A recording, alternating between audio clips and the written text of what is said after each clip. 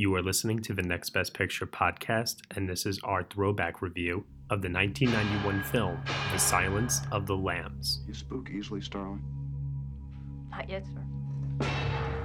He's past the others. The last cell. I'll be watching. You'll do fine. A killer is on the loose. Keeps them alive for 3 days. Then he shoots them, skins them, and dumps them. A rookie FBI agent is on his trail. He's got real physical strength, cautious, precise, and he's never impulsive. He'll never stop. But in order to track him down, she'll have to match wits. I'll help you catch him, Clary. Believe me, you don't want Hannibal Lecter inside your head. With the darkest of all minds.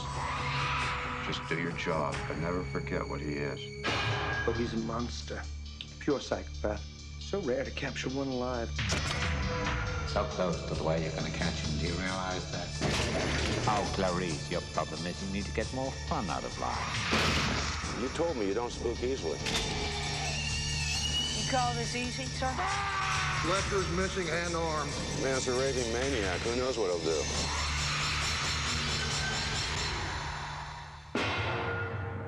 Thank you, Clarice. Thank you.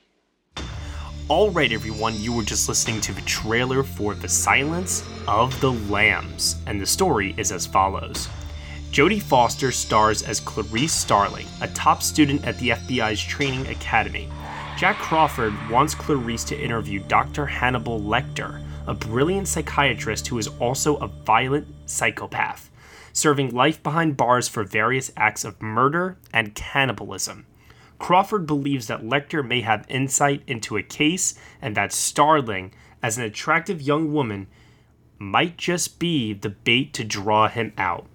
The film is starring Jodie Foster, Anthony Hopkins, Scott Glenn, Ted Levine, Anthony Held, and it is directed by the late, great Jonathan Demme, written by Ted Talley.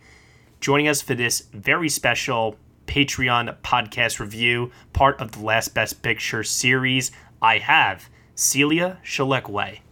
Hey there. Josh Williams. What's going on, everybody? Danilo Castro. How's everybody doing? And also, because I always extend the offer to our dear Patreon listeners out there, we have joining us from that great group of supporters, thank you all so much, Hannah Lawrence. Hey. So, everyone, Silence of the Lambs. This is a big deal because this is one of only 3 films in the history of the Academy Awards to win the top 5 big Oscars. That's picture, director, screenplay, actor, and actress. The other 2 films being It Happened One Night and another film which we also reviewed as part of the Last Best Picture series, One Flew Over the Cuckoo's Nest. So this film is, it's iconic. There's no other way around it, as many of the films that we have reviewed so far on this series have been. What I'd like to do is I'd like to actually go around one at a time. I'd like to ask all of you, if you can recall, what was like the first time you ever saw the film, and what was this most recent viewing like for you? So, Hannah, as our guest here, let's start off with you. What was your first experience like watching Silence of the Lambs, if you can remember, and what was this most recent viewing experience like? Yeah, so I'm actually kind of embarrassed to admit that I've only seen it one time. Oh. And it was back in February. So it's kind of recent, actually, and top of mind for me. And so, yeah, I mean, I absolutely loved it. But yeah, so I actually have some pretty fresh impressions. Well, wait, so February was the first time you've seen it, period? Yeah, ever. Oh, my Lord. A little embarrassed. That's amazing. But yeah. Oh, my God, it's amazing it's eluded you for this long. And here we are. I know, yeah. No, it's awesome. I loved it first time, though. Oh, that's awesome to hear. Okay, very good. Josh Williams, I haven't heard from you in a while here on the podcast. What did you ultimately think of Silence of the Lambs the first time you saw it, and what was your most recent time like? I saw it for the first time probably 2 or 3 years ago, and I was a bit underwhelmed on the first go around. Interesting. I don't know. I don't think I totally grasped like the film as a whole when I first saw it. It just kind of went over my head. Obviously, I knew that I thought the direction was sharp and the performances were really great. but there was just something about it that kind of missed me. But I did really love, and I constantly would think about the night vision scene, which I'm sure we'll get into a little later. But it just it didn't hit me with its full impact. And so this most recent time is only my second viewing of the film. What? And it hit me on a completely different level this time around. I think as I've gotten older and learned a little bit more about film and studied it more and more, there's a much larger appreciation I've grown to have for the movie. So it is definitely much higher up on my list now than it previously was. And I'm sure for all the reasons why that appreciation has grown, we'll get into in more further discussion here. Celia. So my first time viewing it was about maybe 4 years ago. I was a freshman in college and I was living in the dorms. So me and a few friends packed into my tiny dorm room on my fairly small TV and watched it. And I remember at the time being kind of confused because the girls I was watching with, they were terrified. And I was not. I thought it was suspenseful and I thought it was tense, but I wasn't scared of it per se. This time was my second time viewing it, just like Josh.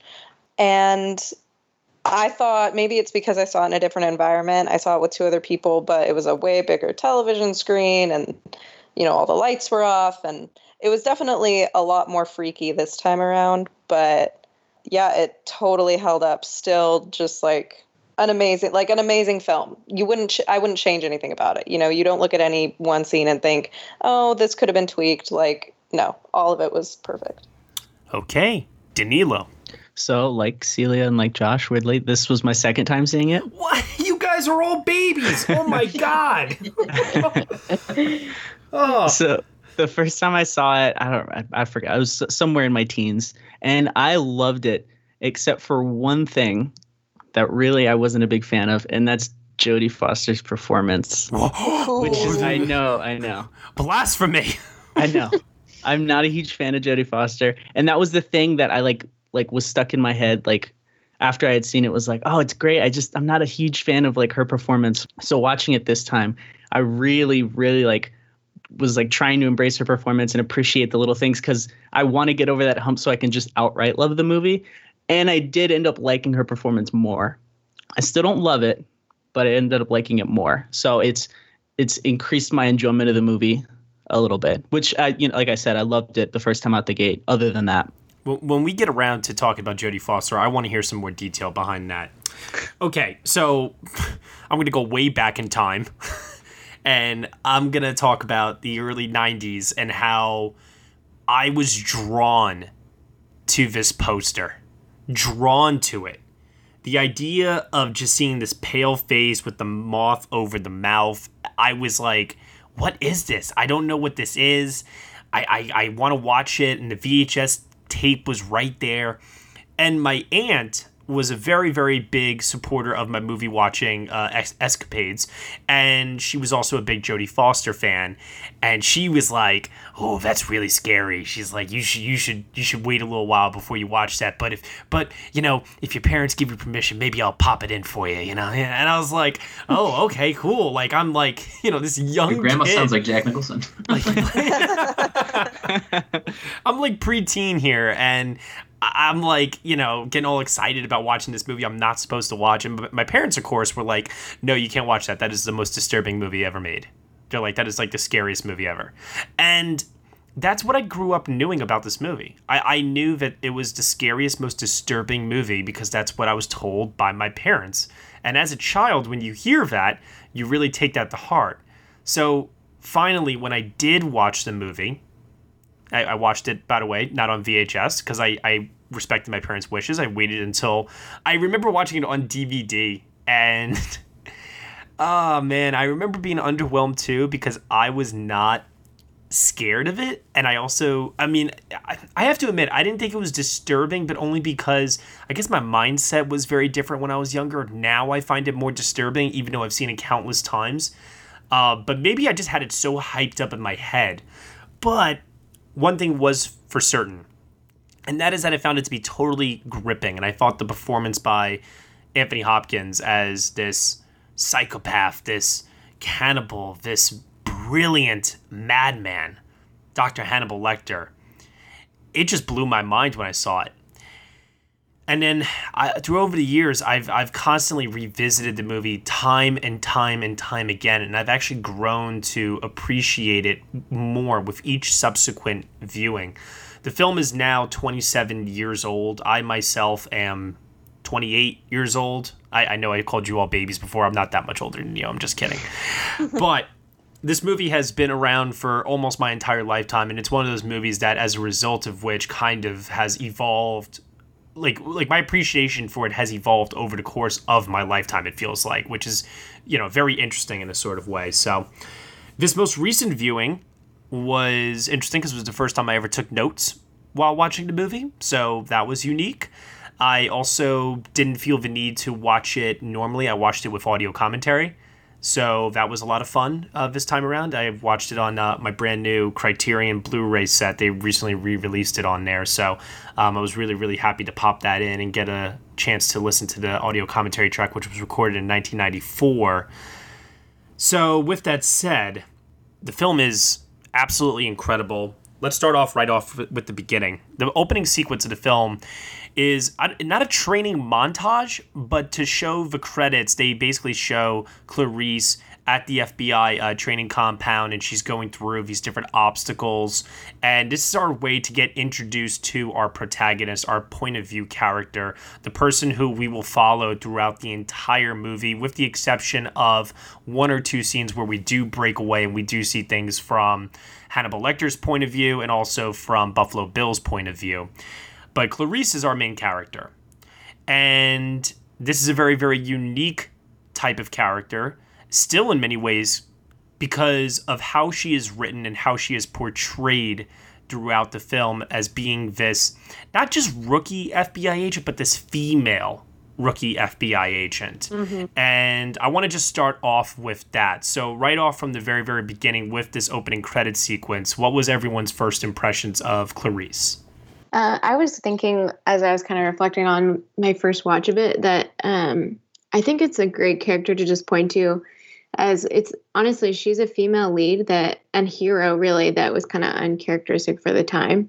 There just weren't a lot of characters that were written, that showed kind of the grit that she has. Mm-hmm. And I think the opening scene really demonstrates that, just kind of shows how she's just kind of persistent and obviously going to get the job done. And I was reading a little trivia about it, and it was interesting to learn that Jonathan Demme, when he was interviewing her for the role, or when she was auditioning, that just her determination came off right off the bat, even as she was just kind of walking towards him down the hall.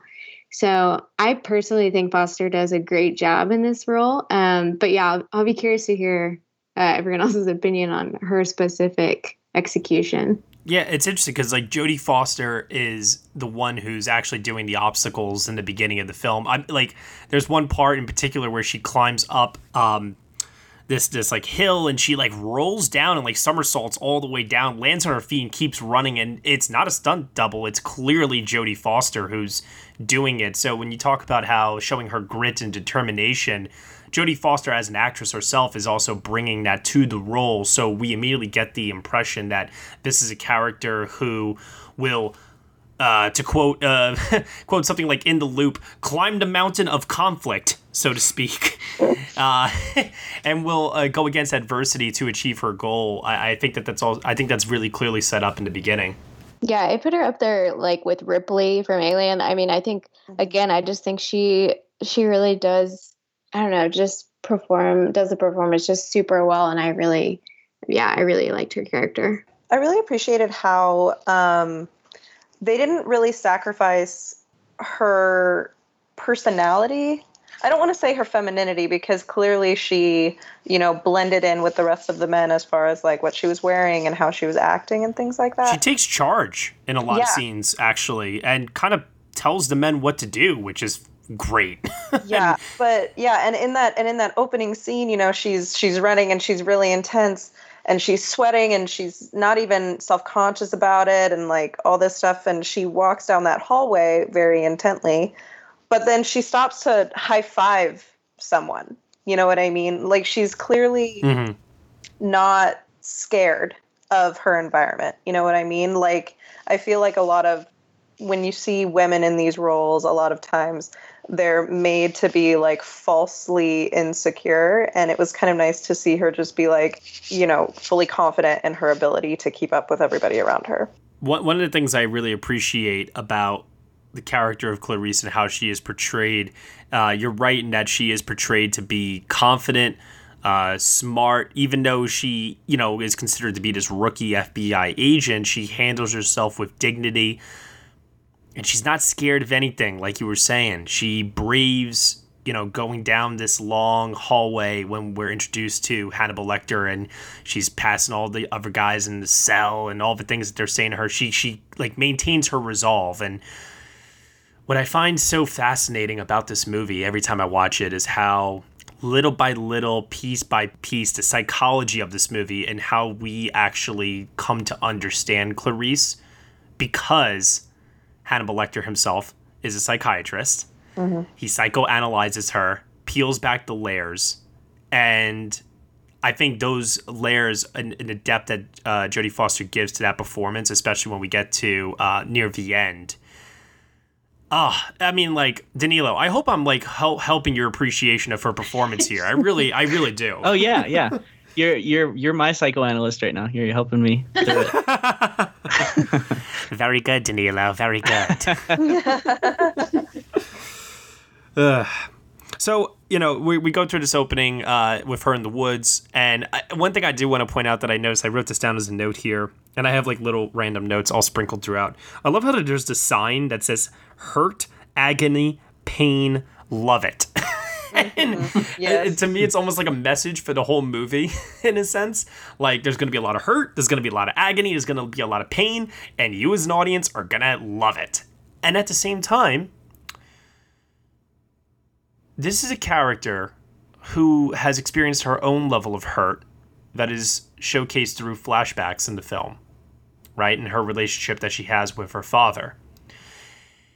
And one of the things that I find very interesting about that is how, in many ways, Clarice Starling's journey in this throughout this film, and one of the themes actually for the film in general, is the quest for identity, and how I guess like that message of hurt, agony, pain, love it. She comes to embrace who she is, and I'm not saying she doesn't love herself like in the beginning or anything like that, but she is able to embrace that trauma and that pain and really is able to harness that, and, you know, despite all of that, still is able to achieve like her goals in the end. And I that's how I read into that, at least, you know.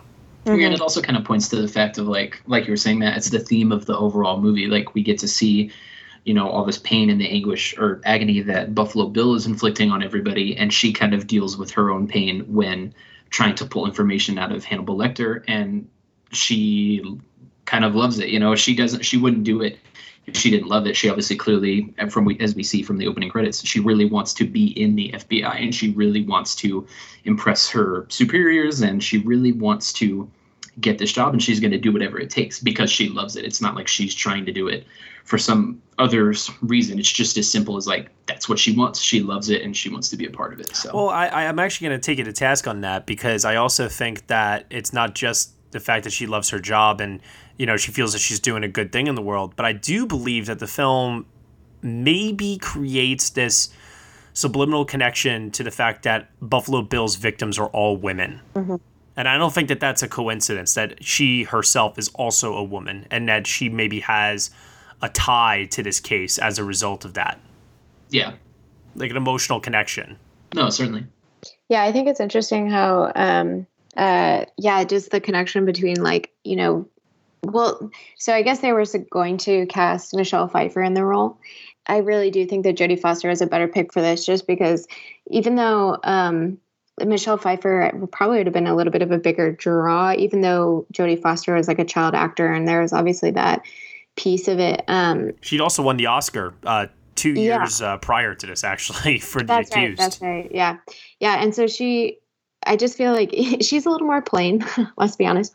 And I just feel like she adds kind of this, like, there's definitely like a, you know, feminist kind of like vibe going on through the whole thing, where she's kind of reclaiming, like, you know, we're going to have the power, like over, like we're going to have the power over these situations, over like the men who are trying to, you know, dominate us. I don't know. I feel like Jodie Foster is able to carry that kind of vibe in a way that someone like Michelle Pfeiffer maybe not have been able to pull off. Well, I think the key there is maybe relatability. Yeah. I feel like Jodie Foster is not the glammed up movie star that we would maybe have trouble connecting to. People grew up with Jodie Foster in the movies. Like you said, she was a child actress, and we feel like we know her. We love her and we cherish her. And she's the type of actress that I feel like when we watch this film, especially because of the way that she's written and how the performance does come across, I would find it very, very, very difficult to believe that somebody could like look me in the eye and say, oh, I can't relate to that character at all. I don't believe in that character. I can't connect with that character. And I'm like, what? Mm-hmm. Yeah. And she brings a measure of empathy to the role that I think is also part of her motivation. Like, she seems like she really does have, there's like a mutual respect almost and empathy between her and Dr. Lecter. Oh, yeah, definitely. I mean, the two definitely respect each other. Some might say that they're even in love. I'm going to imitate his voice a lot during this, by the way. I'm just going to throw that out there. But I do think that the turning point for her is the autopsy scene.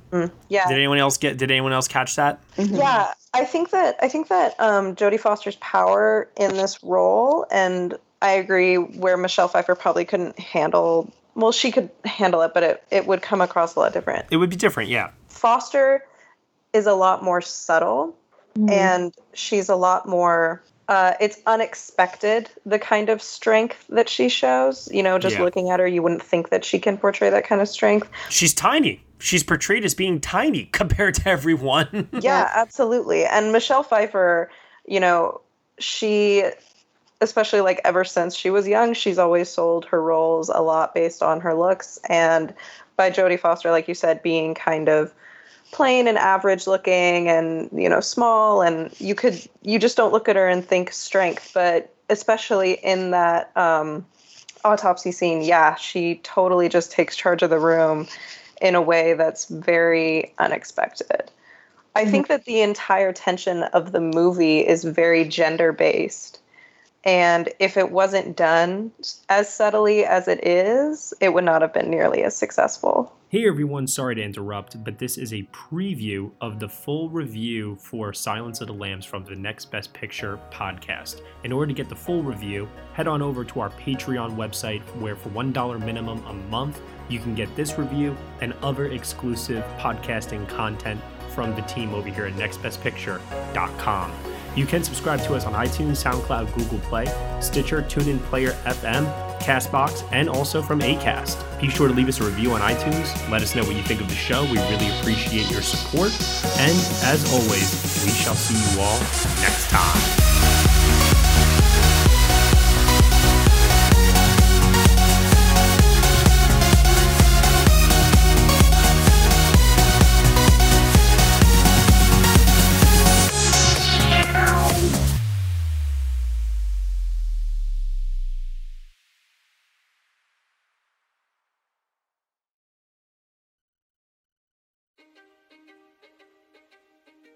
History is complicated. The story of human progress is long, messy, and riddled with controversies big and small. On Conflicted, we dive headfirst into history's most infamous events and contentious figures. We try and untangle the good from the bad, the fact from the fiction, and the monsters from the misunderstood. Was Genghis Khan a murderous butcher or a civic pioneer? Did the Allied powers go too far in firebombing the German city of Dresden at the twilight of World War II? And how did the Marquis de Sade acquire such a sinister reputation? And was any of it true? These are just a few of the tough questions we wrestle with and investigate on Conflicted. So if you love history or just enjoy a good story, please join me, your host, Zach Cornwell, for a fascinating new topic each and every month.